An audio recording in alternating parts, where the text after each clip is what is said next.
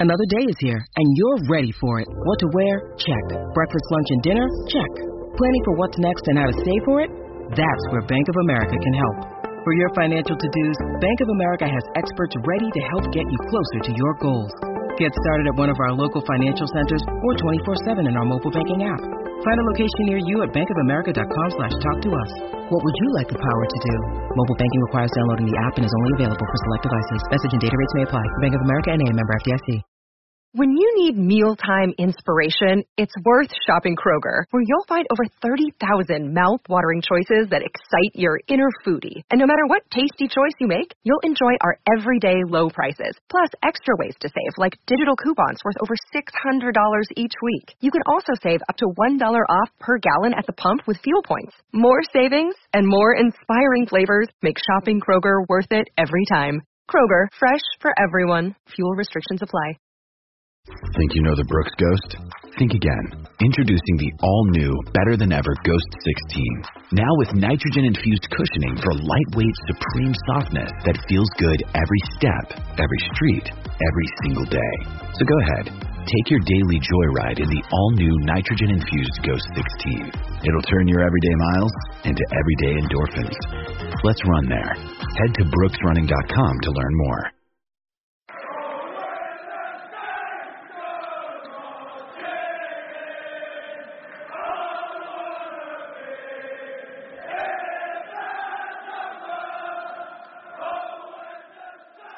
Hello and welcome to another episode of In That Number. Got another treat for you this week. We have another guest for you. We welcome Greg Kaplan, co-host of Blue Shirts Breakaway, to join me and the Moscow Mush. Together we'll break down yesterday's dynamic display against Wolves as we edge even closer to safety. We can now almost start to prepare for another season in the Premier League. We'll preview next weekend's away trip at St James's Park. We'll talk Ralph Kruger and our usual predictions, fantasy football and all the other junk that we talk about. I'm your host, Ray Hunt. Follow me on Twitter at RayHunt84. You can follow my co-host at Moscow Mush. Follow the show on @NumberPodcast. Any questions, send us an email on inthatnumberpodcast@gmail.com. You can find us on Facebook and on Instagram on inthatnumberpodcast. Our guest today, Greg, follow him on @BlueShirtsBreak. Definitely worth a follow. And make sure you check out his podcast as well, Blue Shirts Breakaway. Right. Now that's out of the way, let me bring them in. The Moscow Mush, Kevin Milverton, and the special guest, Greg Kaplan. Hello, guys. You all right? Hello. Hey, what's going on, Ray? Yeah, good. How are you doing?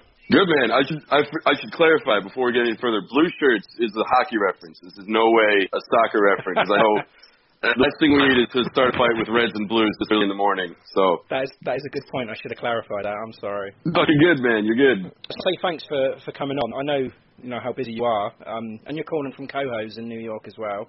So it's the second stateside we've had on as many weeks. And you had a busy night last night, I hear.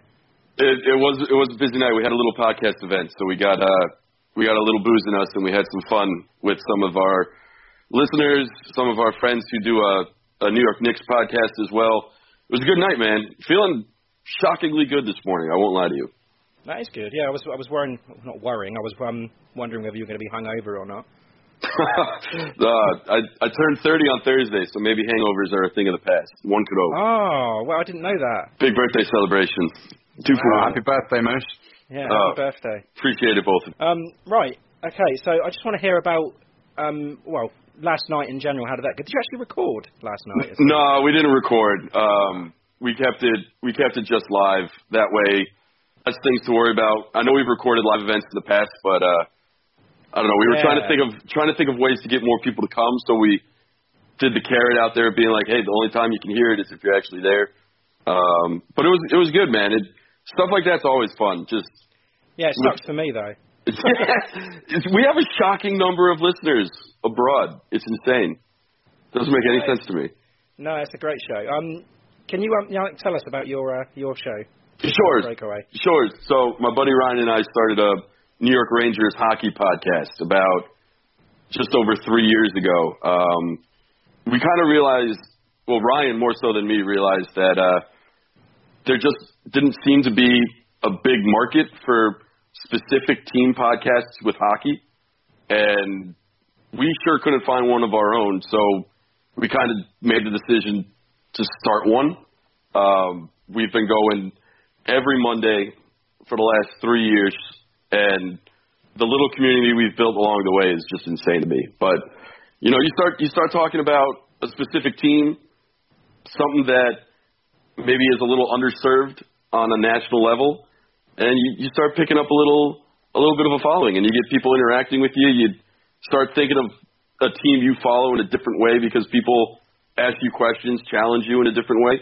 It's a good time. It's made following the Rangers very different for me. It certainly has for me as well, because being over here, it's so. The NHL's got no coverage whatsoever.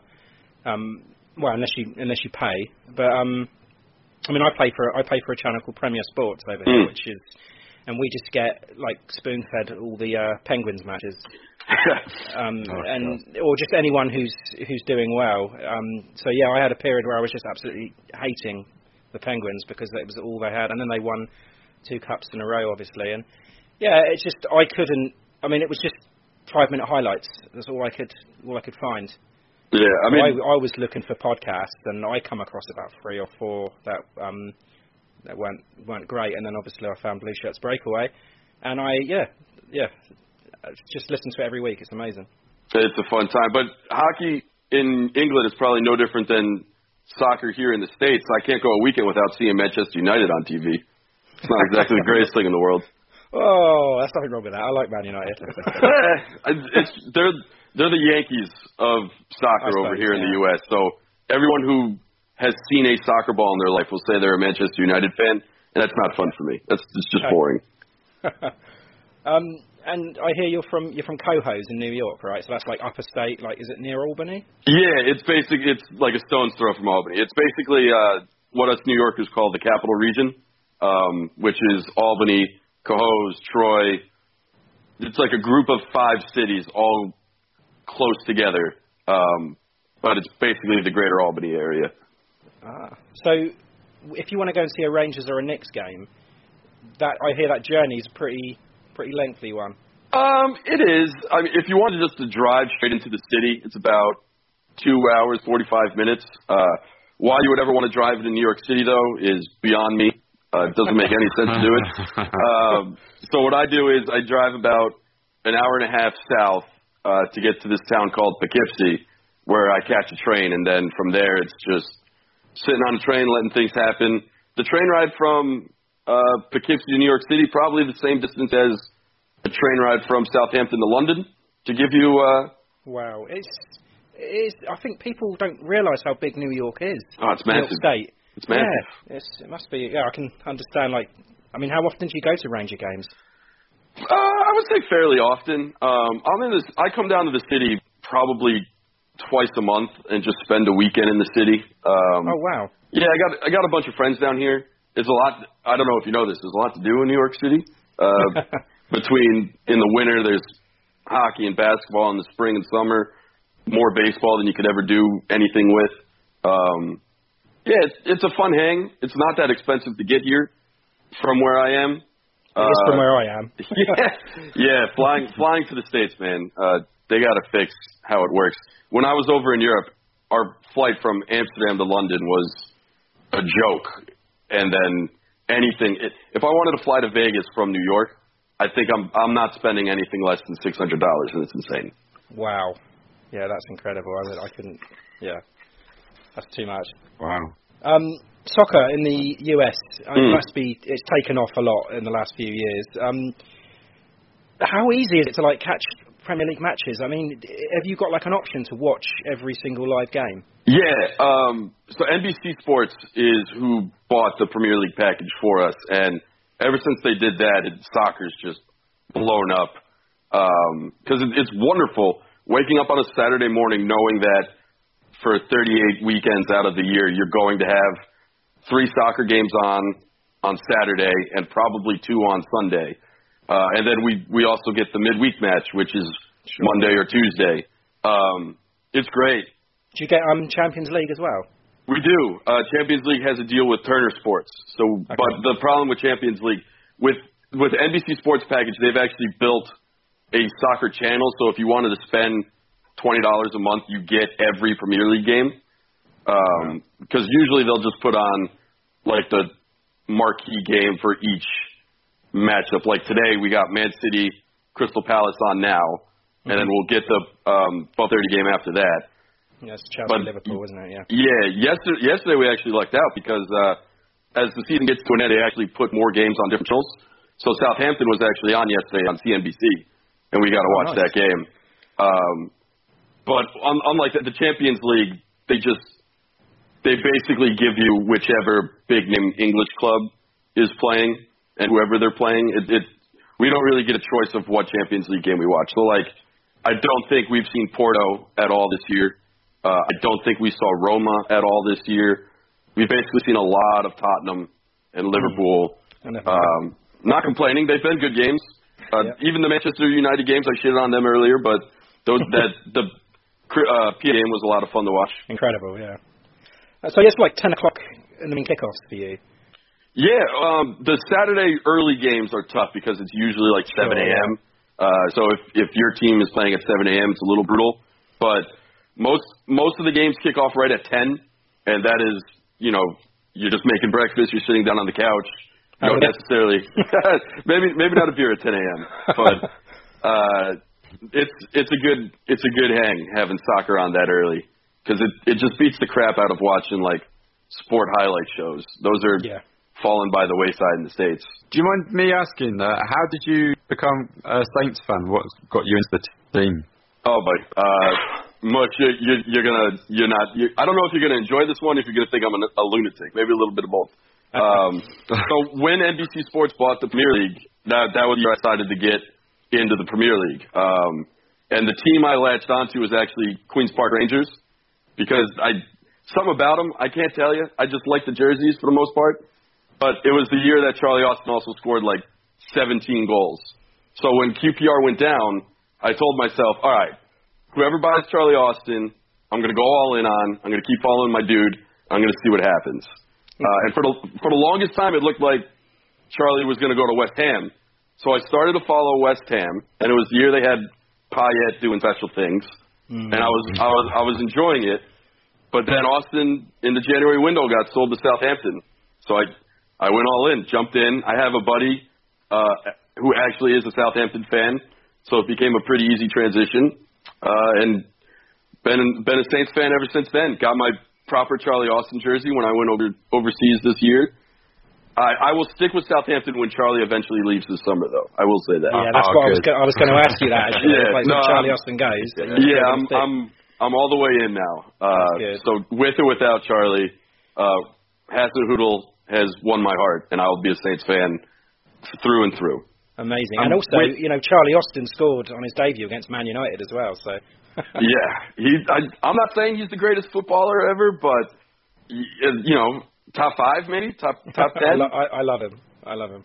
Nah, he's great. What match did you manage to catch when you were over? Ray was nice enough to take me to Arsenal Southampton at St. Mary's. I don't know if you know how that game went. It was pretty nice. I hear it was quite special. Yeah, it was great. Actually, I was going to ask you about your whole trip to Europe in general, and then your trip. I think you went to Amsterdam, London, and then it culminated in the trip to St. Mary's to watch the Arsenal game. Yeah, it's funny because we're probably the only group of Americans who planned an entire trip around the fact that we need to get to Southampton at some point in the game. We did all the touristy stuff in Amsterdam, whatever you think a stereotypical American with a drinking and drug problem would do in Amsterdam. It was a great time. I loved every second of it. The fact that we didn't wake up any day before 4:00 in the afternoon, notwithstanding. The underrated part of the entire trip, it's hard to top the Southampton Arsenal game just from how crazy it was. But we did the darts championships the Friday we were in London. That was insane. That was probably before top 5 sporting event of my entire life. It was nuts. It was Oktoberfest with darts and drunk English people. It was amazing. Yeah, it's something that I've never done. You should hope for it. Yeah. I cannot recommend darts more highly. It was an awesome day. Yeah, it's something that we're planning on doing. Not me and you, Kev, but well, you should anyway if you're. Hey, why the fuck not? I know. I'd love it. Do they like darts in Russia? There's a few pubs right here that have got them, but no, I mean, not to that sort of professional degree, no. No, I mean, it'll be good. It would definitely be something that I want to do. Even if I just saw a Premier League game, it would be brilliant. But to see the World Championships as well would be special. Couldn't recommend it more highly. It was insane from start to finish. We got out of there at, I think, around 4 p.m, just completely off our asses and off our faces, and it was incredible, absolutely incredible. And then it was the next day, wasn't it, that you met us? Yeah, you had the pleasure of taking about 8 extremely hungover Americans out for dinner before the Southampton game. We rallied hard for Southampton, though. Oh yeah, we came strong for the game. I wasn't expecting them to be like in like any fit state to walk to the stadium from where they were staying, but no, it was brilliant. And then they were drinking that night as well, because they said to me when we first met them, you're not going to be drinking much, and they were like, nah, probably not. And then got to the restaurant, they were stinking them still. So yeah, it was good. Well, you just kept putting them in front of us, and we didn't want to be rude. And Simon was there as well. Yeah. Simon come out and met them. Actually, you're going to Amsterdam, aren't you, for Simon's stag do? I am. I'm going to have to pick up some tips off you, but off air, of course. I have the name of a couple locations that might be fun for you. Interesting. Brilliant. We'll keep that from Simon then. And since you've left Southampton as well, the team's got better and better. I'm not saying we're the reason why we might avoid relegation, but at the same time, they hadn't won a game at St. Mary's before we got there. Yeah, exactly. And they scored 3, and yesterday they scored 3. So Yeah, I'm just gonna start getting phone calls from you guys every weekend just to see what's going on, see what's up, just to make sure that Southampton's winning. Can't do it. Well, there's another uncanny connection as well that we'll get onto in a minute. Just the one time we get a hockey podcaster on from the States, our man Ralph Kruger manages to depart. Oh yeah. It's the most uncanny timing. Perfect. Yeah. Before we get into the news and Kruger, I just want your opinions on VAR, Greg. I know where Kev stands on this, but it's just always interesting to hear, especially people from America, because they use obviously a lot of video referees in basketball, in American football and hockey. What are your views about VAR in this game? I'm not the world's biggest fan of video replay just because the system itself tends to get a little bastardized regardless of how well intended it is. At the same time, I'm for VAR just to eliminate the egregious offenses. Like, even in yesterday's Southampton game, there was one chance from early on. I forgot who exactly had it, but he was a solid 2 feet offside in the box for Wolves, and he obviously didn't get a good hit on it. Ball didn't go in. It didn't matter at the end of the day. But he was called to be played onside, and he just wasn't. And if that ball went in, I would have had a very hard time being able to swallow that. Yeah. So I will hate VAR when we're talking, is his toe an inch offside? Like, that I feel like isn't in the well-intended nature of the rule. But to eliminate the egregious calls, I think it's good. The tough part for me is it's great for offsides because the human eye is only so trained. Yeah. It's very difficult when VAR comes into play for penalty reviews. I just feel objective, isn't it? Yeah, because it's a judgment call. So at the end of the day, I do think a penalty review should be the judgment of the official on the field. But then again, like in hockey, when it's goalie interference, they still don't get that right upon further review. Well, the part of the problem is nobody knows what the fuck goalie interference actually is. Yeah. So somebody needs to actually write the rule, and then we finally start enforcing it. But yeah, for offside calls, I'm all about VAR. I think it's necessary. I think you're asking too much for a line judge to be able to be right on the line and be able to judge it. I'm conflicted on VAR for penalty reviews. I don't hate it. I don't love it. I understand all the complaints for and against. But when it comes to offside ruling, I just think you need VAR at this point in time. Yeah. Yeah, definitely for offsides. But I don't know. I think penalties. I think it would be best. I think it's just if for nothing, it just gives it second, third look. I mean, how many people, Kev? Do you know this? How many people are actually reviewing VAR footage? Oh God! I mean, because they normally announce, don't they, the referee and the linesman and the fourth official and everything. And for the World Cup, I mean, there are 20 officials listed in it. Someone's checking the goal line, 20 people editing the footage and reviewing. It's a whole team of people.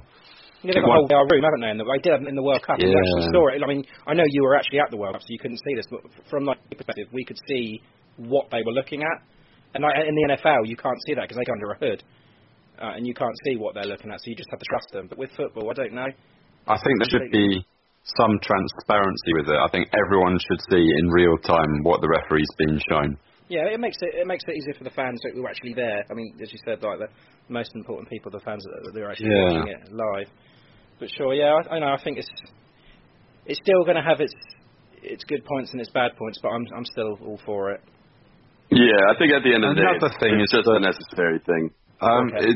It's all right for the Premier League where you've got all these clubs with millions of pounds, but I mean, how far do you go translating it further down the leagues? I mean, if you're a professional club, do you have to have space for a video replay room and everything? Like, how's it going to work in the FA Cup and everything like that? With the smaller teams, at what stage does it become important? Like, it's going to be quite difficult to roll it out. It's going to be really, really tough in the FA Cups, but I'm sure they'll. I don't know. I mean, I don't know what they're planning to do with things like that. Well, in the States, any sport that has a video review, they basically have like a hub. So the officials that review all these plays aren't ever physically in the stadium where the review is happening. Like in baseball, I think it's in New York City, and they send the review back to New York City. Football, they send it back to New Jersey. Basketball, I think basketball is the one sport where they don't have like a review center. The NBA allows the officials to review it right on the sideline, so they're their own eye in the sky, basically. But I know baseball and football both have, and I think hockey too. I think hockey is in Toronto. It is, Toronto, yeah. So that's one way to get yourself out of needing to have a quote-unquote room in every stadium, including the stadiums that have been around since the King George era. But at the same time, I do understand that every stadium needs to be equipped to have the technology, and that alone it can be costly. Yeah, I totally agree. Yeah, they could do that. They could just do it, like set up an FA hub or something like that, and just do it there, and everyone goes through the same thing. Old Trafford, for example. Just do it at Wembley. Yeah, that could work. Right, shall we go into news? Yeah. Yeah? Okay. Do you want to start us off? Have we got any news this week? No, nothing this week. It's all been quiet as far as Southampton Football Club's concerned. Apparently this club ain't big enough for both the Ralphs. Saints chairman, Ralph Kruger. Been working on that one, haven't you? I came that this morning. I was quite proud of myself. Kruger, he's been in charge since February 2014. So cast your minds back to then, and all that's happened since. But his contract's not being renewed, and he saw fit to leave in the middle of the season rather than the end. So it's kind of like a jumping before being pushed, I suppose. Yeah, I think that's the only thing that got me, really, was the timing of it. I mean, his contract, you say, was up at the 30th of June, isn't it? So why now? I honestly, Kev was mentioning it's a good week for me to be on. I think the why now is real easy. I do think Ralph is looking to get back in the NHL. And with the off-season basically essentially started on Monday for the most part, if Ralph wants to have a front office role with a hockey organization, no team would wait until June 30th for his contract to be up. If he wants a job in the front office where he is running the front office and there are a couple openings available, the New York Rangers have one. Ottawa Senators are looking to hire a president of hockey operations. The Detroit Red Wings are looking to hire a president of hockey operations. There are a lot of prestige jobs out there for Ralph. So I do think it's one of those things where, yes, from a football perspective, it is very strange that in the middle of a relegation scrap, the team's president or chairman decides to walk away with 5 games left. At the same time, if he knows he's not coming back, he knows his future is in the National Hockey League. If he wants a job in the NHL, he had to do it. Yeah, and it's interesting as well how the fans. I mean, I've been on Twitter and I've seen a lot of Oilers fans that welcome him back, and I've also heard that Vancouver have said, yeah, they'll take him. But all the Saints, well, most of the Saints, probably about 80% of the Saints fans base is, they're fine to see him go. They're happy that he's gone. Yeah, you guys need to educate. I mean, I'm a Saints fan, but I don't know the whole backstory of Ralph Krueger like you guys do. From where I sit, I do think he's been good for the club. Obviously, the last 2 years have been very difficult. At the same time, we're talking about. I just think Southampton knows what they are, and I think that needs to be admired. It's frustrating when guys that are extremely talented, like Sadio Mane and Virgil van Dijk, and everyone that's been sold. At the same time, it does feel like, for the most part, when it comes to selling players, the Saints know when to. It sucks what Virgil's doing. I get it. It's really fucking frustrating. Obviously, life is easier when you have a guy like Virgil and Sadio still running around. And the signings have definitely taken a turn. It's hard for the Saints to bring in high-profile players, but Gabbiadini, for the most part, did not work. Mm-hmm. I love Lamina. I want him back in the squad, but at the same time, he can't seem to find a good run of form. I know Boufal is going to get another chance, it sounds like, this summer, right? Yeah. And maybe he finds footing with Ralph. But, I understand all the frustrations, but I do think Ralph needs to be applauded for still wanting to invest in the team and still wanting to challenge for a Europa League spot and not just being a team that's only good enough to survive. Obviously, it's what they've been the last 2 years, but on paper, the Saints should have been no worse than mid-table. I think before Krueger came in, that's where that was their standard. They want to be in the top half of the table, challenging for that Europa League area. But since they've come on, it hasn't happened, and it's gone downhill since then. They've made bad managing hirings and bad signings, and I guess it's just a matter of weighing up the good against the bad. And also, Gao as well. It's I don't think he trusts him with the money. I mean, if he did, we would have splashed the cash in January because we clearly needed another striker. But I just don't know where Gao sits with him.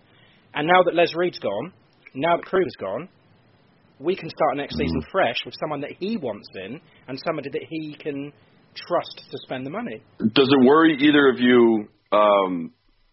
It's a thought that I always have when one of my teams makes a move at the very, very top.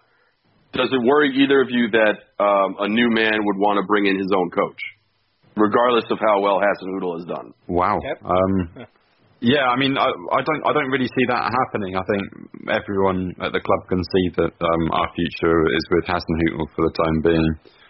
I guess the question is that, when and if Hasenhüttl does move on to pastures new, then they're going to want their own brand of manager. And it's taken us so long. We got through so many managers to get to this stage. It would be just a shame to make those same mistakes again. That's never crossed my mind that there was going to be a replacement of Hasenhüttl coming in. Yeah, I'm obviously for Hasenhüttl. This brand of soccer has been the most exciting brand of soccer that I've gotten to enjoy from Southampton since jumping aboard. It's kind of like I mean, you probably don't remember Pochettino under Saints. It was when he come in, it was Koeman. Yeah, well, Koeman just after as well. But it was fresh from there. I slid in for the tail end of Koeman, and that was fun. Yeah. And since then, it's where it's gone downhill. And, we've had these relegation battles again. It's kind of like, I mean, you'll know this, Kev, it's kind of like being a Saints fan in the early to mid-90s. Well, all of the 90s, really. It was just every single season was hanging on, scraping by with a point. But it looked like they turned a corner when they got Pochettino. And I'd never seen Saints play that brand of football before. That high press, that energy. Koeman took over as well. And so many youngsters coming through. Exactly, in the academy, And Les Reed was part of that as well. But then it just went, when Krueger came in, we started to revert back to old ways again. And again, Les Reed went, Hasenhüttl comes in. You think, okay, we're turning a corner again. I think it's important, Kev, that we do, start afresh. Les Reed's gone, Mark Hughes has gone, Ralph Kruger's gone. Let's just start. Yeah. I mean, next season's going to be really, really, really interesting. Oh, definitely. And there's a lot of vacancies going. I mean, it's clearly Gow trying to stamp his mark on the team and pushing his weight and his cash around. And a lot of heads have rolled this season with Mark Hughes and Les Reed and Martin Hunter. We'll see a completely fresh lineup in the boardroom as well as on the pitch, possibly. But yeah, I mean, as for Kruger, I mean, we say that Saints fans are not too sad about him going, and you can kind of understand that because he is an outsider. He's not from the world of football. He is a corporate man, kind of like a figurehead of the investors. So yeah, the Lee Pears or now Mr. Gow. And yeah, he does seem to be like a sort of PR man that talks in corporate speak and doesn't really connect with the fans. Seems to hide a lot from the fans as well. And he's covered a lot for the fact that Mr. Gow's a so-called private man and doesn't like to come out in public and say what he really thinks. He said that the relationship that he has with Gow, he's just using, he's the conduit between him and the club and the fans, but we haven't seen that. Yeah, and a funny thing, like Cortese, his predecessor, like you'd hear it every week. The people on the stands shouting chants about Cortese and how much he hates Pompey and all that sort of thing. I've never heard anyone say a word about Ralph Kruger from the Northern End. No. We don't care about him at all. Yeah, exactly. There's just nothing there. But in his defence, I mean, he has kept us. I mean, because he's a finance man. He's kept the club in the black, which is what he's there to do. Yeah. He's successfully overseen a transition of ownership from the Lee Pears to the Gows. At the end of the day, we are still a Premier League club. We are still a Premier League club, and Guido Curio, who's our record signing, that was a joke. I mean, but I think. We've learned from our mistakes, and the people who have made those decisions have paid for them. My question is, who's next? Are there any more heads to roll? I mean, is Ross Wilson still going to be head of recruitment at the end of the season? I imagine he will. I imagine he probably will be. I can't see any reason for anyone else to go. So you've got your. the person that's coming in now, the vice chairman. His name escapes me. The guy who's in charge now. Martin Semmens, isn't it? Semmens, yeah. I mean, I don't know, if he's going to take over the full-time job. Quite possibly. Running the club day to day. I don't know whether Gow, as I said before, whether Gow's got another person in mind. I don't know. Quite possibly, but I mean, he's the last chairman standing at the moment. Yeah. And if he's having a total clean out, I think all of the old guards could possibly be gone, Okay, well then, I have a question for both of you. Where is this club in 5 years? St Mary's. Hey. They have to still be they have to still be in the Premier League, right? That's definitely number one. If this team falls out of the Premier League, it's a colossal failure at any time. They're big enough where, honestly, being in a relegation battle is not something they should be doing. It's hard to predict any team ever really breaking through into the top six on a routine basis. But if this team isn't just routinely on the same level of, say, where Everton should be, where I think Leicester City hopes to be, where basically just best of the rest status, at some point you have to get upset if you just can't have I don't think you can be satisfied with finishing 10th every year, right? So if in 5 years they're not, if 5 years they're not competing for a Europa League spot with regularity, not necessarily saying they have to win a Europa League spot every year, but in 5 years Southampton cannot be stuck in battles with the likes of Cardiff and Fulham and Huddersfield still. Yeah. No, the reason I ask is just because, at the AGM meeting at the start of the season, they had their 5-year plan, set out in stone, and I don't know whether that's gone like out the window now. Yeah, I don't know whether that's gone out the window now, or is there going to be a new plan? Is there something that Gao is thinking about going forward? I think there'll have to be a new 5-year plan. But will we hear about this plan? Well, this is the thing. Gao has to come out and say what it is he wants to do with the club. And maybe he could take this opportunity to actually make a statement and get the people in that he thinks are going to do that. But yeah, I'd agree with Greg when you said where do you see us in 5 years. I'd say that in 5 years we will have had another European campaign of some description. So I think that's all we can really expect, isn't it? Yes. I'll be happy with that, yeah. And then, I mean, we've proved that we can play against the best. I think Hasenhüttl's football now, we can, go to Anfield and we can give them a game. We can go to Old Trafford and give them a game. We're not just going to sit back and bend over. Yeah. We can play against these big clubs now. And as I say, next season, he gets a whole transfer window. He can put his own stamp on the team, and, who knows where we're going to be at the end of the season. Yeah, I have a much bigger problem with the fact that they tried to present a 5-year plan with Mark Hughes as still the coach. Yes. Yeah, that 5-year contract, it was just like, what? Oh. Yeah, I don't know if there's a manager I've despised more on any team that I've ever followed. And Ray knows that this includes a certain New York Rangers head coach, more than I despise Mark Hughes. I don't understand how Mark Hughes keeps getting jobs. He doesn't offer anything to the table for me. We don't need to get into a big Mark Hughes rant because it's been a very long time since he's been on the sideline. I just need to get it out there since I'm on the Saints podcast that man, I don't understand. It doesn't make any sense to me. No, I think just quickly off that, he kept us up. They had to give him a contract, I think, just out of loyalty, but not the length that he was given. Nobody expected him to stay out that contract. Just give him a year contract. If that, just give him a little, the temporary job. Give him a 0 hours contract. Give him a 0 hours contract. Yeah. But who was responsible for giving him that contract, Kev? God, I don't know. I mean, Les Reed. Yeah, it was Les Reed and Kruger. It was a joint effort from them. And, they're gone as well as Hughes. So, yeah, moving forward. There's a job going at QPR if he wants it. I still have a soft spot in my heart for QPR. So I wouldn't wish that upon them either. Che Adams continues to be linked with Saints. And Hasenhüttl was also said that he's interested as well. We had an offer turned down in January apparently, £10 million. I think Burnley had an offer turned down as well for £12 million, but it could possibly return in the summer with a £15 million offer. I think that's brilliant. I mean, 22 goals in the Championship this season, and if you can secure a 20-plus goal scorer, I know it's the Championship, but we're lacking a goal scorer.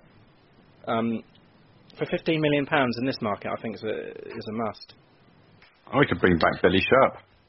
Oh yeah, he seems to be doing well, doesn't he? You guys don't have faith in my boy Chuck. That's all I'm saying.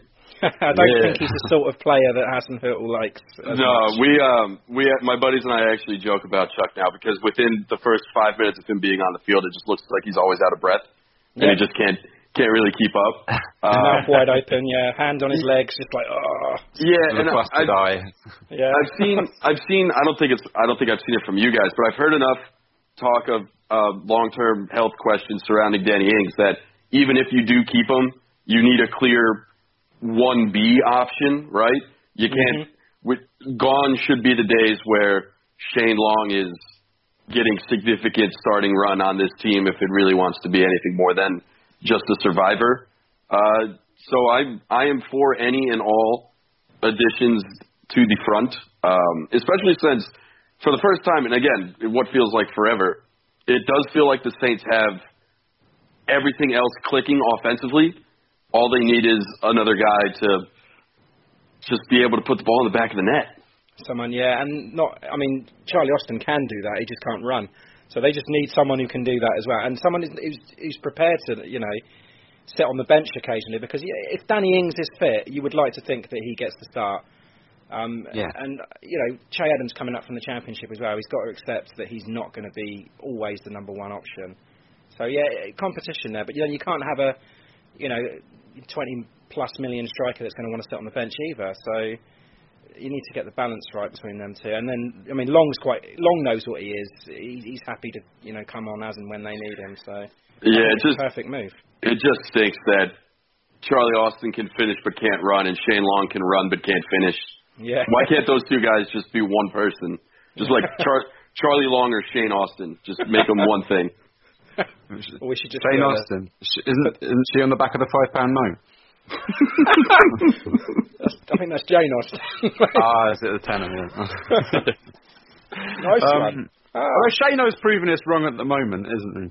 2 and 2, yeah. Yeah, we should sell high is what I'm saying, because it's never going to happen again. Yeah. Any more news you want to talk about, Kev? Harrison Reed's having a great time for Blackburn in the Championship.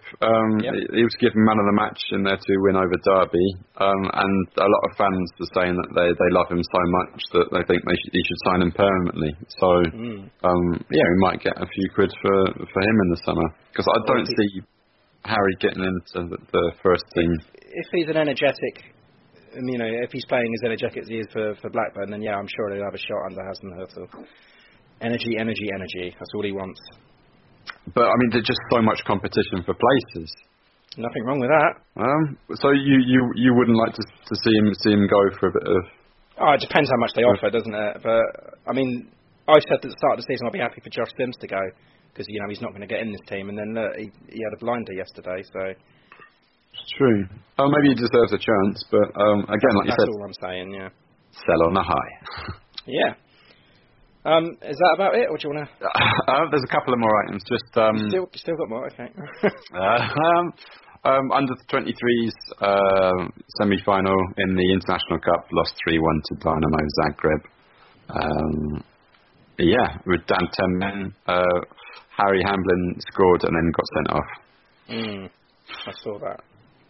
I don't know. There seems to be a lot of interesting stuff going on in the youth teams.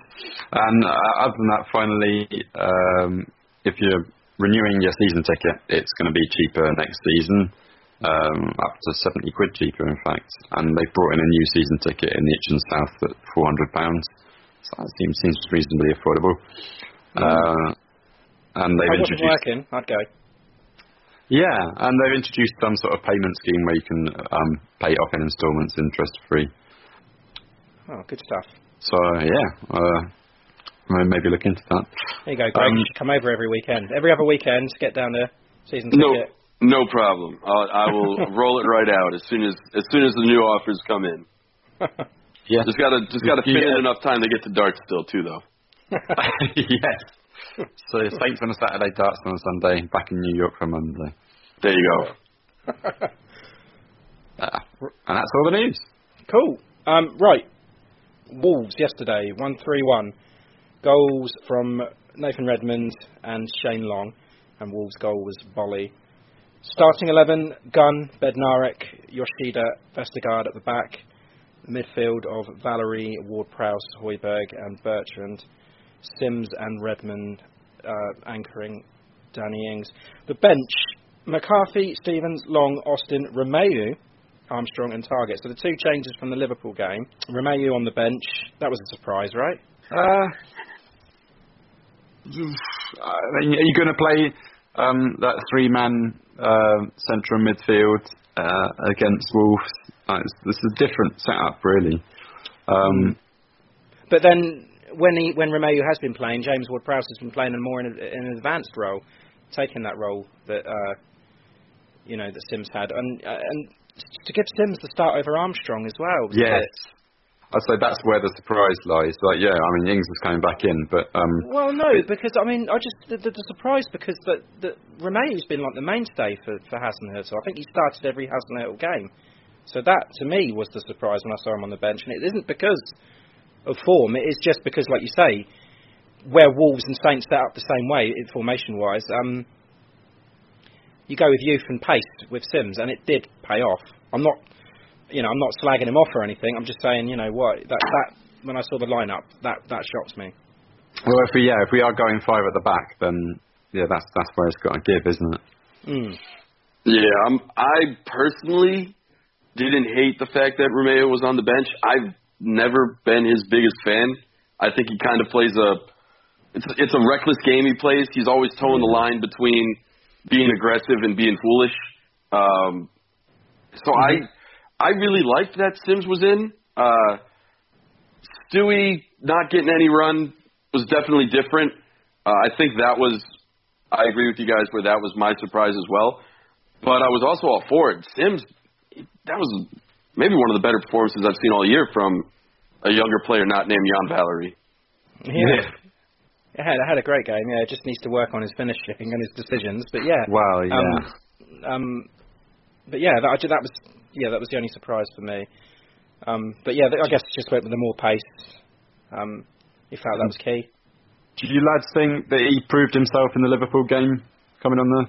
Yeah, I'm all in on Sims now. I'm at a point with Sims where got to roll the hand while it's hot. I can't see a scenario where Ralph shouldn't be starting him and giving him as much run as possible from here until the end of the season. Especially, I don't want to say that it feels like the Saints would be safe, but at the same time, it would take a monumental collapse and monumental recovery from Cardiff for Saints to go down. Yeah. So I do think part of the rest of this 5-game run, games, by the way, that are winnable, some of them, for the Saints, you start having to seeing, all right, what here is going to not just work for next year, but what here can take us to a different level next year. And I think a question you need to answer is just how productive Josh Sims can be the more you give him run.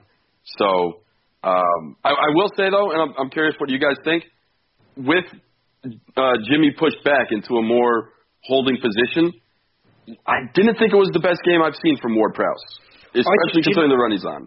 Do you know what? Since the last month or so, he's been on fire. But the last 2 games, I don't think he's been himself. But then again, that could just be because the spell that he had before that, he was unplayable. He got himself back in the England team, so he set himself the high standards. And if he does seem to sit back, then it's going to be noticed a little bit more now. And I do think where he's playing in a more advanced role, he was more noticeable. But now he's playing as that shutdown midfielder, and we got Højbjerg in the middle with him as well. And it's not like I'm saying he played poorly yesterday. It's just we're going from quiet, yeah. Yeah, quiet. Hard to notice. You had to really look out there and be like, is 16 on the field? I don't really see it. Yeah, because you see Højbjerg making those runs that Prowse has been up until recently. So I guess that they kind of switch roles in that respect. Yeah, I'm okay with that, though. I'm okay with him taking a back step and playing in that role, especially when you've got Sims and Redmond that can cause problems with their pace. I don't, bring them all back. It's fine. So the start of the game as well, the press. Again, it's so good to watch and it's so different. I'm not used to seeing this. Well, under Hasenhüttl, but they started so well, and Wolves couldn't keep hold of the ball. It's so good to see because Wolves touch the ball, they try and move it. And there's 2 or 3 Saints players on them straight away, causing problems. Yeah, this is the second straight week where it feels like everyone in the starting 11 for the Saints did lines of coke before taking the field, and they come out with their hair on fire. And the setup to the goal is just beautiful. The Saints were suffocating them in the beginning part of that game, and not to move off just the beauty of the goal so quickly, but it is 2 straight. It's Liverpool, so I take everything I say with a grain of salt when I'm talking about Liverpool. But this did feel like the second straight week where as soon as the Saints get to about the 15-minute mark, I don't know if they just lose their energy or if the opposition finally understands how to handle the press. But around that 15-minute mark, and all of a sudden it's just Wolves, and it feels like every 2 seconds they get a frickin' corner. And So I love that Ralph gets everyone out of the gates hot, and the Saints are great about starting strong. But as soon as that happens, it starts creeping into your mind because I don't know what the English broadcasters say, but literally Ian Darke was doing the Southampton game yesterday, and as soon as they score, it gets brought up that no team in the Premier League has given up more points from a leading position than the Southampton. So it's something that needs to be either corrected or better understood, how every time the Saints come out blazing hot, and as great as it is to see, you can set your watch to it that they're going to have a letdown, and it's going to be tough to hang on for dear life. I'm going to admit as well, when it was 1-1, I was scared at that point. I thought this because, like you say, they did look slower again. And I don't know what it is. Maybe you're right. Maybe they have figured out the press. Or maybe they are just completely fucked. I don't know. It's just... But I cannot remember the last time Saints started slow. They are just, out the gate straight away onto everybody right now. And then it only seems to last for 20 minutes. Get their second wind again and start the second half. Yeah, exactly. I mean, I was nervous when it was 1-0. I thought, right, we can kind of consolidate this. But they really let it go. And, midway through that first half, I thought, okay, this is definitely a goal coming here. And then it did. But, luckily, managed to pull it back in a way that we definitely wouldn't have under Hughes. But did you not think that when we scored that go-ahead goal, the 2-1, that we, coming from nowhere, you couldn't see that? I mean, it was just a slow build-up at the back. I think Vestergaard and Yoshida were playing it backwards and forwards for a couple of times. And then, out of nowhere, Redmond pops up and, the pass goes through. I didn't see that coming. No, just I heard the Saints fans shouting 2-0 and you fucked it up. And then when we got that, after we got that first goal early on, and then when they equalised, they were shouting 1-0 and you fucked it up. And then about 30 seconds later, managed to concede one. Like, yep, that shut you up for the rest of the match, isn't it? It blew my mind that Nathan Redmond only has 5 goals on the season. It felt like he scored more than that. Oh, is that Premier League goals? He's on 8 now. He's on 8 for the season in all competitions? Yeah. Yeah, it's felt like he's had more than 5 in the Premier League. But at the same time, I guess... Yeah. I think he's just been so, the turnaround from last season, and he's just been involved more in the goals that he hasn't necessarily scored. The ones that he has scored have been very important as well. Yeah. I know there's still 5 games left and all that good noise, but I feel like we have enough of a track record to say, and you guys correct me if I'm wrong, hard to imagine a more important player to the Saints season this year than Nathan Redmond? Absolutely right, yeah. Spot on. Unquestionable. I mean, I suppose Prowsey could be mentioned in the same conversation. In certain forms, yeah, I suppose you're right. But I said this to Matt when we were on his show a few months back, that if Redmond gets injured, do we stay up? And I think at that point, no, we don't. That's how important he is. I think now, obviously, but at that point, yeah, no. If he goes down, there's nobody else that can take that. But with the way that Ward-Prowse is playing right now, in the position that he's playing right now, you can get people to step in for him. But is there anybody out there like Redmond for us? Elyounoussi, of course. Oh yeah. My buddies and I call him the Crimson Chin, just because of that beautiful, beautiful, firm chin that man rocks on a daily basis. And at the same time, as the thing that as great as Jimmy's been, it makes it even more frustrating that that's a guy that couldn't get any run under Mark Hughes. Mm-hmm. How different could the Saints season have been if Jimmy was just given time to shine earlier in the year? I guess one guy that I think deserves some recognition and credit, I mean, Højbjerg hasn't had a lot of highs, but he also hasn't had a lot of lows. And for a team that's been in a relegation scrap all year long, I do think that deserves some recognition. The fact that he's been pretty even all year. He's been solid from the jump. I think I wasn't his biggest fan last year, and I think even when we recorded our season preview, I was quite down on him. You were quite high on him at the point, if I remember, Kev. Yeah. And I wasn't his biggest fan. I felt like he played too safe. He was in that deep midfield role, and he just turned around and passed a lot and shot on sight.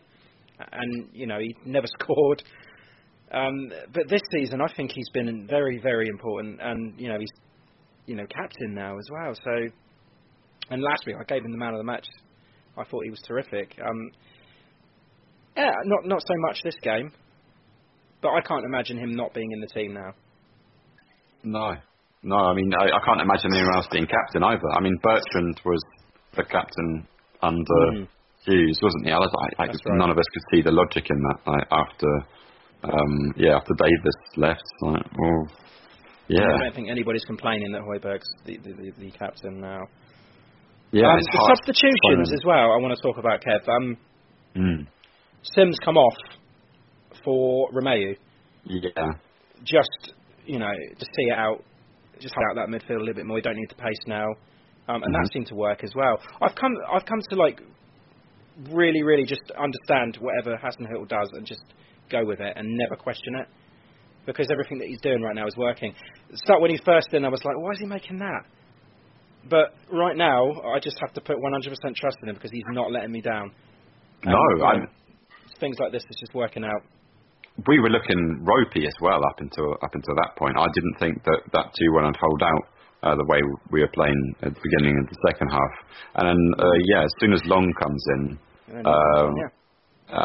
injects that bit of pace that we need to kind of harass them. And Romeu to go along with Højbjerg and Prowsey to kind of shore up the midfield.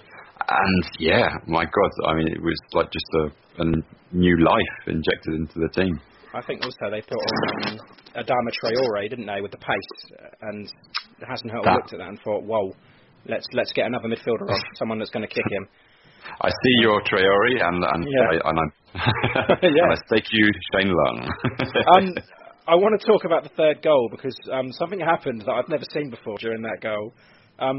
Maya Yoshida with a bicycle kick. Yes. Oh man. What the hell?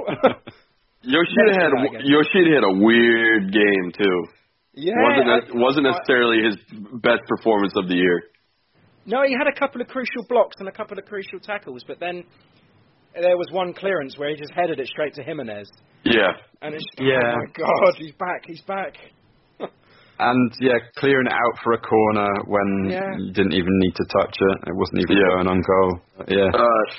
Kev, I've told this story to Ray, and while we're talking about Yoshida, I'll tell it to you too. So, in Albany, like about 20 minutes north of Albany, is one of the more famous and popular horse racing tracks in the States, which is Saratoga Raceway. And last year, one of the horses that came in was a Japanese horse named Yoshida. And as a true and proper Saints fan, I told my buddies, I was like, I'm going to bet on this horse. I know it's going to lose, but I have to bet on it. Even though he went off at like a 2-1 favorite, all the numbers on him says he was going to be good. I was telling everyone, I was like, he's not going to win. He's going to disappoint. It's not going to be. It's just going to be a thing I have to do. You're going to have to let me accept it. And he finished about 6th. It was the most Yoshida-like performance I've ever seen in my entire life.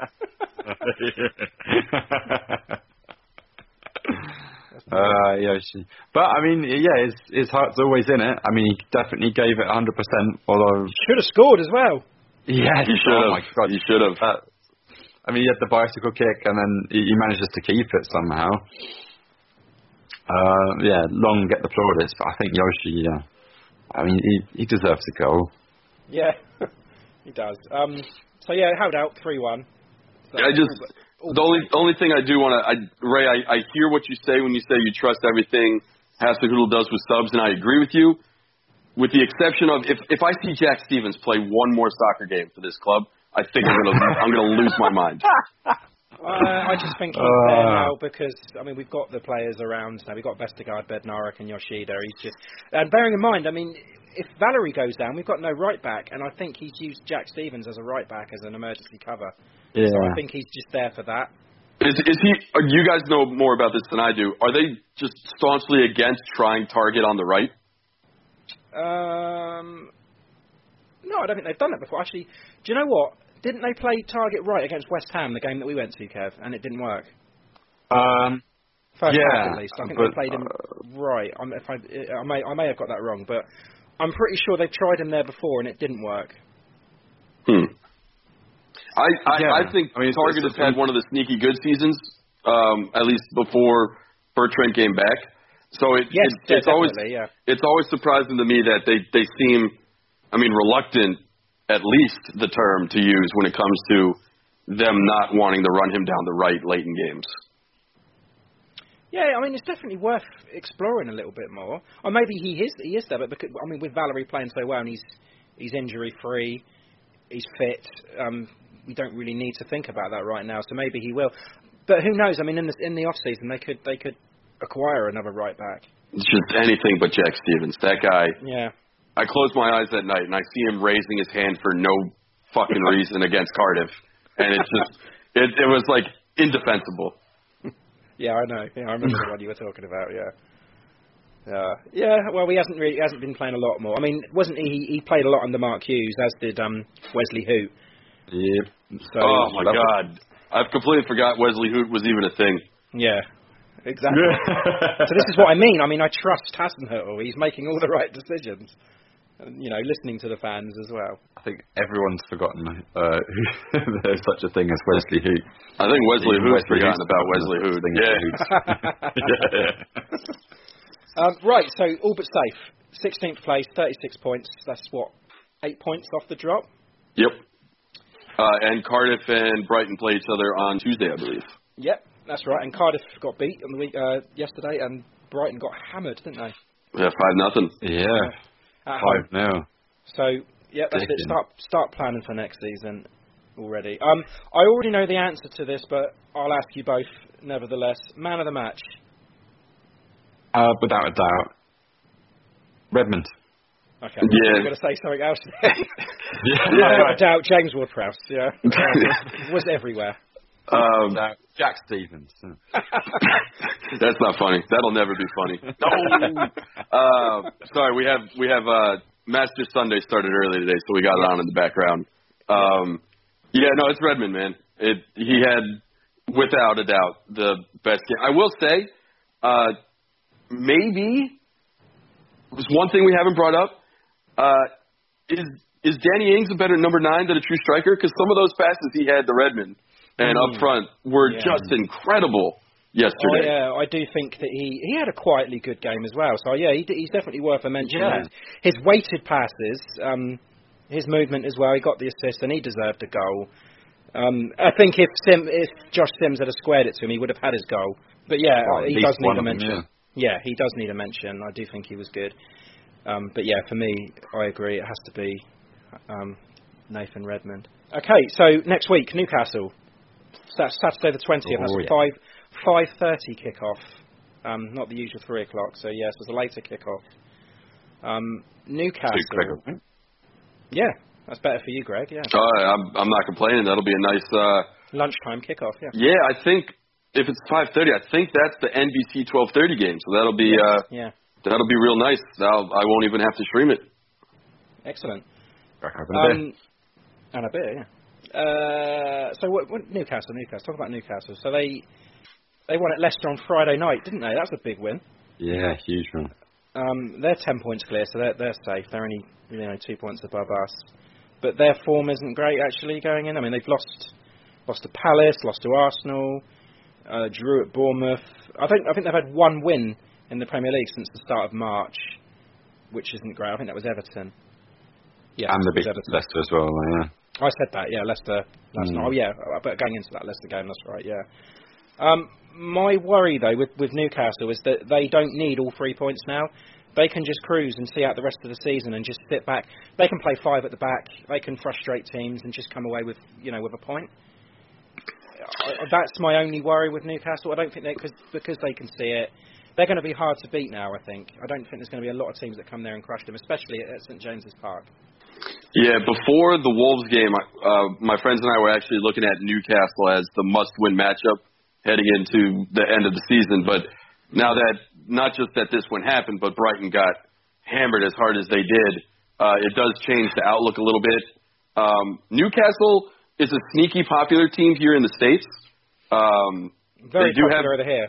They have DeAndre Yedlin, who is probably, I mean, there are only 3 Americans in the Premier League, so it's not exactly a stretch to say that Yedlin is the best American playing in England these days. But they also now have Miguel Almiron, who is from Atlanta United and has had the attention of American soccer fans before he left. So the casual American soccer fan is paying more attention to Newcastle these days, which means Newcastle is getting a little bit more coverage than they're used to in the United States. But I'm with you guys. It feels like my fear is that Newcastle looks at this Southampton game as, if we win this game, we're definitely safe. So they might try and throw everything against the wall. Yeah. But at the same time, both teams have, I think both teams are on 33 games. So this game is no longer a must-win for really either side. So maybe, hopefully, the Saints are able to get points. And if the Saints get points, we're getting real close to the magic number of 40. Yeah. So I'm feeling all right going into this game. I was worried before yesterday, but with the 3-1 win yesterday, I'm a little bit more relaxed. At least as relaxed as I've ever been this season. Yeah, me too. Kev? I think, I mean, Rafa's kind of done his job already, hasn't he? He's kept him up. Yeah. I don't know where his future's going to lie.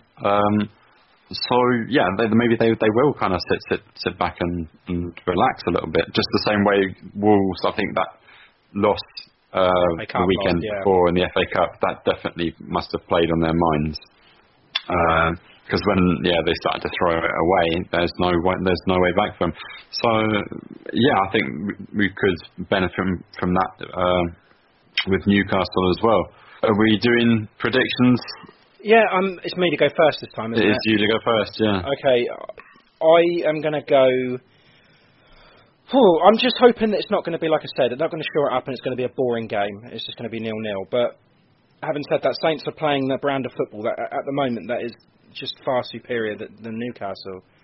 And I just think we've got too much for them. So I'm going to go 2-1 Saints, away win.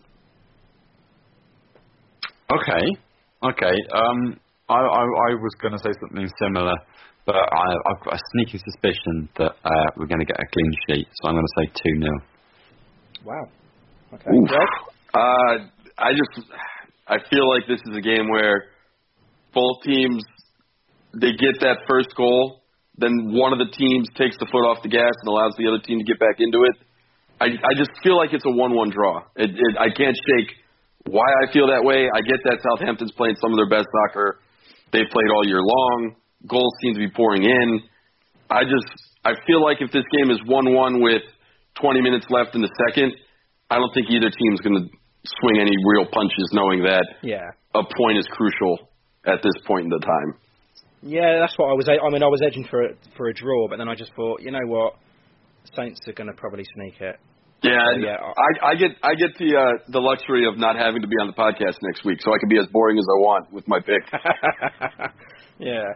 It's funny, actually, when you said about how you've got Yedling playing for Newcastle now as well, and the other, who was the other player that you mentioned? Miguel Almiron. He was their big January signing. Yeah. With Newcastle's fan base, and they've got the stadium, they've got all the fans. They've got more fans than Man City. I just think Newcastle are just that one. I mean, it was going to take like one American billionaire to come in and invest in that club, and they're going to be like the new Man City, Chelsea. American billionaires this day and age are boring as hell, though. Do you really want another Glazer family coming in and stealing it? I can see it happening. The best case scenario for American owners is what you get from Liverpool, but the worst case from American owners is what you get with Arsenal. So you really need to, I don't know, American billionaires, man, we can be a real boring bunch. Everything is just business. Unless you get a guy like Mark Cuban who comes in and steals a team, and that guy has never met a dollar bill he didn't want to light on fire. But it's one of those things where, I don't know, I do think the American game is getting better and more advanced. And, I mean, we saw Christian Pulisic net millions upon millions from Chelsea. It will be interesting to see if more American players are signed to bring over abroad because of how lucrative the American TV market is. I mean, again, we're talking about DeAndre Yedlin and Miguel Almiron, not exactly stars, but I promise you Newcastle doesn't get flexed for that 12:30 U.S. time game without those two guys being on the roster. The amount of times Chelsea is going to be on TV next year with Pulisic in the squad is going to be insane. So it's hard to predict like what good low key, like Weston McKennie is not going to get sold anytime soon. Though Timothy Way is having a nice little run in Scotland. I don't know. Maybe if PSG wants to sell him to an English club, he could come on over. But the younger American players are starting to make a dent. Cameron Carter-Vickers is having a good year in the Championship on loan from Tottenham. Yeah, Tottenham player, yeah. Slowly and surely, us Americans are starting to figure out this whole soccer thing. So it will be interesting to see just how many U.S. players start making the jump across the pond. The MLS it's a more competitive league now. It's still not world class. I mean, that's why Wayne Rooney is still able to do fun Wayne Rooney things in Washington, D.C. But the MLS is a better game. It's probably, when people ask me like what level I'd put the MLS on, it's probably, I'd expect the top 3 teams in MLS to be able to compete with the top 3 or 4 teams in the championship. I think that's the quality it's on. Yeah, I agree with that, yeah. Yeah, I think every now and then you get an MLS team that would be able to survive relegation in the Premier League, but I don't think you'll ever have an MLS team necessarily like win the league. But it's a better game. So the U.S. players are getting better. It's a better product they're producing. I don't know. It'd be real, as an American fan, it'd be real nice to see Southampton bring in someone like, I mean, we're talking about wingbacks. There's this guy, Kellen Acosta, who I think plays with FC Dallas right now, and he's getting a really long run with the U.S. men's national team. Someone like that to be able to put on a back line would be real fun under Hasenhüttl. That's all I'm saying. Maybe if Hasenhüttl ever hears this, Kellen Acosta, bro, look him up. We have to get onto that, Kev. Do what we can. Yeah. All right. So what's the score? Oh, for me, it's going to be a 1-1 draw. It's going to be a super boring game. I want to be more exciting. After all that. Yeah. Oh, no, he already said that, Kev. He did say 1-1. Oh, sorry. Oh, fucking hell. Sorry. Yeah, wake up, man. Predictions, right. So, Wolves game last week, we both predicted a 1-1. But, you know, considering Wolves and Saints have had the most draws in the Premier League this season, I think that was a good effort. You know, it was a good guess. So no points for us this week, but it means the scores remain 50-48 for me. And running out of games, you're still 2 points behind. But yeah, never mind. Catch up. Yeah, I need an exact score, don't I? You do. Fantasy football this week? Yes, fantasy football. So again, we're in the middle of a game week, but the clear winner at the moment is T for the Tielemans. He's changed his team name again. Tim Marshall is on 51 points, so he gets a shout out for that at the moment. Taking a look at your team. No, listen. Yeah, 24 points. Harry Kane captain. Too bad that he's injured. Harry Kane captain, yeah, brilliant. Nice move, Ray. Yeah, and you can guarantee that Mo Salah's not going to do anything against Chelsea. He's your vice captain.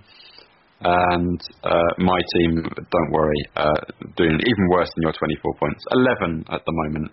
Unlucky, but I'm guessing a lot of yours have got to go still. Yeah, they have, but Lewis Dunk managed to let in 5.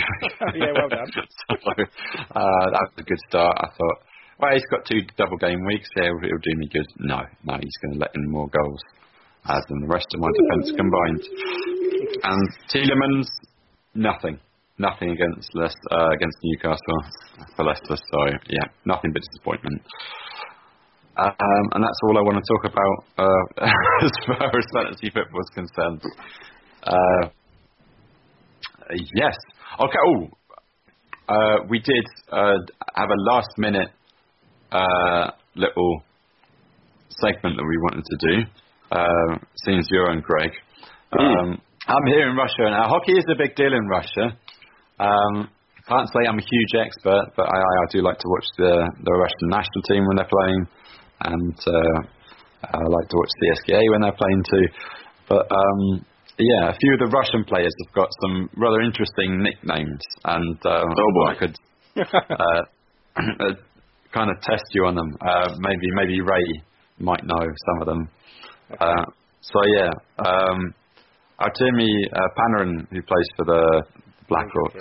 Oh yeah. No, he did play for the Blackhawks. He plays for the Blue Jackets. Oh, he's the Blue Jackets. Soon to be New York Ranger great, Artemi Panarin. Yes, go on. Yes. So yeah, what's his nickname? He's the Bread Man. Yeah. How come? I don't know the exact origins of where he got the Breadman from, but I know it's become just like it'll be a big hit sensation once he signs in New York. I don't think Columbus is necessarily using that nickname. Yeah. We'll do it big with Breadman as soon as he signs the dotted line on July 1st. Sure, and as a baker, you'd love that, wouldn't you, Ray? Yes. As a man after your own heart.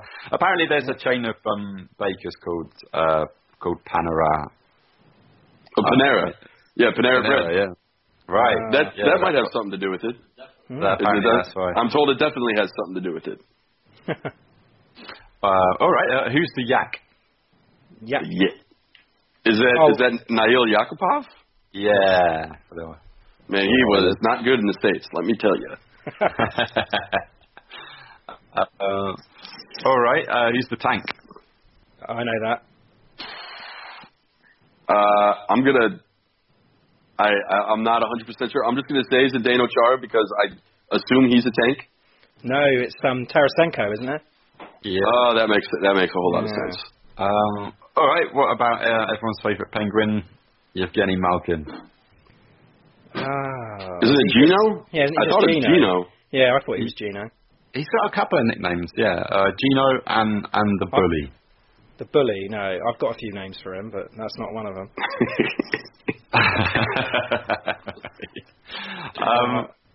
And a couple of the other.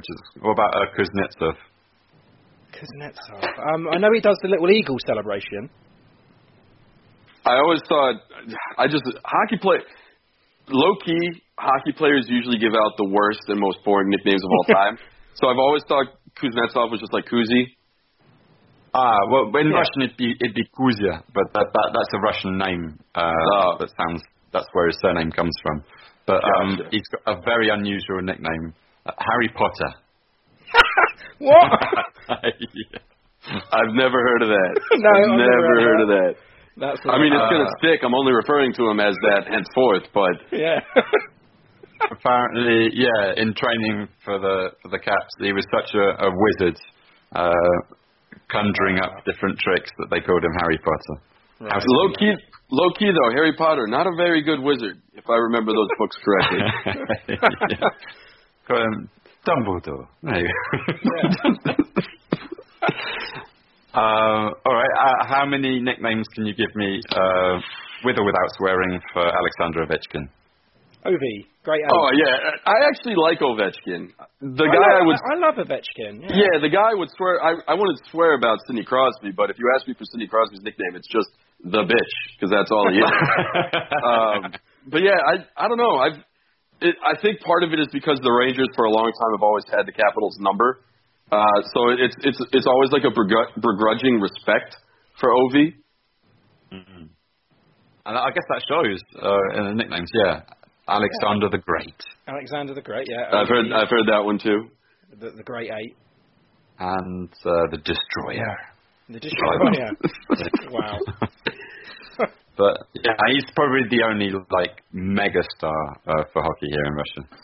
He must be massive, Yeah, he is. It's a shame he doesn't get to play for the national team as much. They just don't want to let him obviously go for the Olympics or for the Hockey World Cup. That's coming up soon. Well, I think they're discontinuing the World Cup for this year. Yeah. Yeah, I think the players voted against it because they're having some CBA issues, and I think part of it has to deal with the fact that the NHL doesn't want them going to the Olympics anymore. So they're like, that's cool. Don't want to do the World Cup anymore either. Then, so it's a bummer. I do think they'll be back for the Winter Olympics. I just think the NHL didn't care about South Korea. I think the NHL will care a lot about Beijing. I will be stunned if you don't see NHL players with how big the NHL wants to get in the Chinese market. I think it's an impossibility that they won't be at those Winter Olympics. Yeah. Well, the World Championship is. I mean, that's starting in a few weeks, isn't it? Right. But so the IHF World Championships is different than the World Cup. The hockey's not going to do the World Cup anymore, but the World Championships still happen every summer. Ovechkin never usually plays in them because he's usually in the playoffs, doing playoff things. And winning it. Yep. Yeah. All right, let's hope they got knocked out. Yes, so no, that's all for the Russian players. We just stumbled upon that and thought it was quite interesting. But we've got a tradition on this podcast to give a Russian phrase for just to see us out. So yeah, at a hockey match, one of the things that you'll hear people shouting in the stands is "Shy boo," which means like hit the puck. Shy boo. Yeah. So just shy boo? Yeah, shy boo. Interesting. In the States, whenever we want to say anything Russia related, we always just start the sentence off with in Mother Russia, and it usually goes along the lines of like it's never flattering. So it's like if you're talking about someone having too much to drink one night, it's like in Mother Russia, the drink has too much of you. That was an old, like, there was a stand-up comic, like in the 70s and 80s, and he was massive, Yakov Smirnov, and he did this stereotypical Russian kind of stand-up. He'd say, in America, you go out on a Saturday night, you try to find party. In Soviet Russia, party find you. Yeah. All this sort of thing. Like, that is still alive and well here in the States. Yeah. No, that routine was massive. He must have died off with the Soviet Union. Yeah. All right. Are you feeling confident enough to try a more challenging one? Like, if you ever meet any Russian hockey fans, and if you come out with this one, I think they'd definitely be amazed. This one's great. That they love to shout this, and they say that the cowards don't play hockey, and the word for a coward is truce. So yeah, and cowards don't play hockey.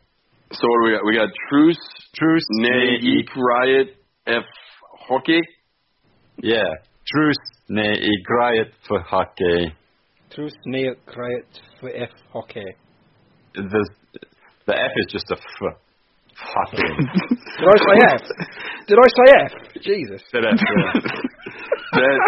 Man, Russia. You want to know why the Russians lost the Cold War? It's because their language is just too fucking complicated. I'm sure that any Russian would tell you that English ain't too easy. Well, that's how we got into this entire mess in the first place then. Just agree to disagree. Yeah, just don't talk to each other. Jeez. But yeah. Трус не играет в хоккей.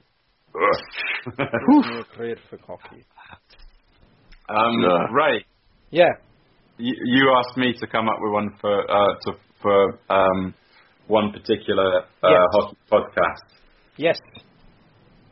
Okay, this might be easier. It's longer, but it might be easier. Longer, but it might be easier. All right. Never heard that before. That's what she said. I just pronounced as F. I was right there with you, man. It was just an F. It wasn't a F. There was no UH after the F. I think that's just bad phonetics. Yeah, I was just F. I blame Kevin for that one. Yeah, it's just phonetic writing. All right. So this one you've got Atrif Sini Rubashnikov. Atrif Sini Rubashnikov. Atrif Sini Rubashnikov. Yes, that's the Blue Shirts breakaway. Yeah. I'm going to make Ryan say that on this week's podcast. You should definitely do that. Ryan would be perfect for this. Yeah, he'd be perfect. He'd be perfect for it because it's going to the entire hour and a half we end up talking will him just be trying to say this one Russian phrase. I so want to hear that. Добрый день, меня зовут Грeg Каплин. Добро пожаловать в отрыв Синий Рубашечников. Just oh my God! I think the shit out of all your listeners. I legit think Ryan would die. Like I think I'd watch his brain explode trying to read Russian. That's brilliant. I'm gonna have to write that down, Kev. You have been taken over by Russian fake propaganda. Right, I'm guessing that is it for your Russian phrases. I'm hoping that's it for your Russian phrases. That's more than it for my Russian phrases. Brilliant. Okay. Thank you so much for coming on, Greg. To all our listeners, all three of you, give Blue Shirts Breakaway a listen. It's amazing. It's like my personal favourite show. Since the Rangers lost in the playoffs to the Senators, I think it was 2017 playoffs, wasn't it? I haven't missed an episode. It's always consistent, always producing the bonus episodes as and when like major news is announced. And you and Ryan are brilliant as well. I think you're pretty much the reason why I wanted to do a podcast. Oh, that's far too kind. No, it is. I mean, I just like listening to you, I thought, I really want to give this a go. And I told you guys about it, and you were so helpful. And then I just asked Ryan for like help on how to edit, and he sent me a video. A tutorial video on how to do it. I was overwhelmed. And like, when you guys came over to visit as well, and you picked up the bill for dinner, I will not forget that. And, the next time I'm in New York, I'm going to repay you, don't worry. Oh, well, see, now, joke's on you. You need to know how much more expensive New York is from Southampton. So, that's a very dangerous game you're playing there. And I'm going to take on you. Yeah, Mackie D's, yeah. No, but it's a really fun time, and honestly, getting to meet people like you, Ray, and people who are Ranger fans from parts unknown, it's been a trip. It's been really fun, and yes, the season's over, but actually the silly season is just starting with the off season. The Rangers got the number 2 overall pick in the draft, so we have a lot of fun things on the horizon for us that involve potentially once again. Maybe possibly playoff hockey next year. So it's going to be some fun this summer. Absolutely, if you guys want to get into hockey, or if you guys want to get into baseball, because I end up just talking a lot about the Mets. Actually, I was going to talk about Jason Vargas. I don't want to talk about Jason Vargas, Ray. I have no interest. He is. Let's see. He is the Wesley Hoot of pitchers. Oh dear. Just fucking terrible. I have a few. Just quick fire questions for you. Hit me. Who wins the Masters? Does Tiger get it done? I mean, where we sit right now, Molinari's got a 3-stroke lead. Tiger's bogeyed back-to-back holes. Shit. I'm gonna. That's painful. Yeah, I'm gonna go with Molinari. I don't like it. I think it's a very boring pick. But look, if Tiger ever wins another Masters, I think the next day U.S. will just shut down. It's just gonna be a party. Yeah. I'm gutted. I thought he had a chance last night. I thought he was going to do it. Yeah, he was rolling early, but the last 2 holes here, he's gone bogey, and he's fallen 3 strokes back. How far is he in? They're still on the front 9, luckily, so there's still time to be made. Okay, that's cool. There's always shots to pick up on the 13th. Yeah, but the real problem is I think there's rain in the forecast, so they're trying.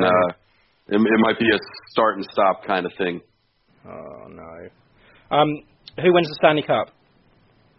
Ooh, well, you asked me this at the beginning of the week, I would have told you the Tampa Bay Lightning, but they're now down 2-0. The team that's playing the best hockey right now, I'll go off brand. I'll say the Golden Knights. I think Vegas. Wow. Yeah. 1-1 now, isn't it? When I did my bracket, I picked Bruins, and I'm going to stay by it. I just think that Bergeron, Pasternak, Marchand line is just incredible, and it's probably the best line in hockey. It's incredible.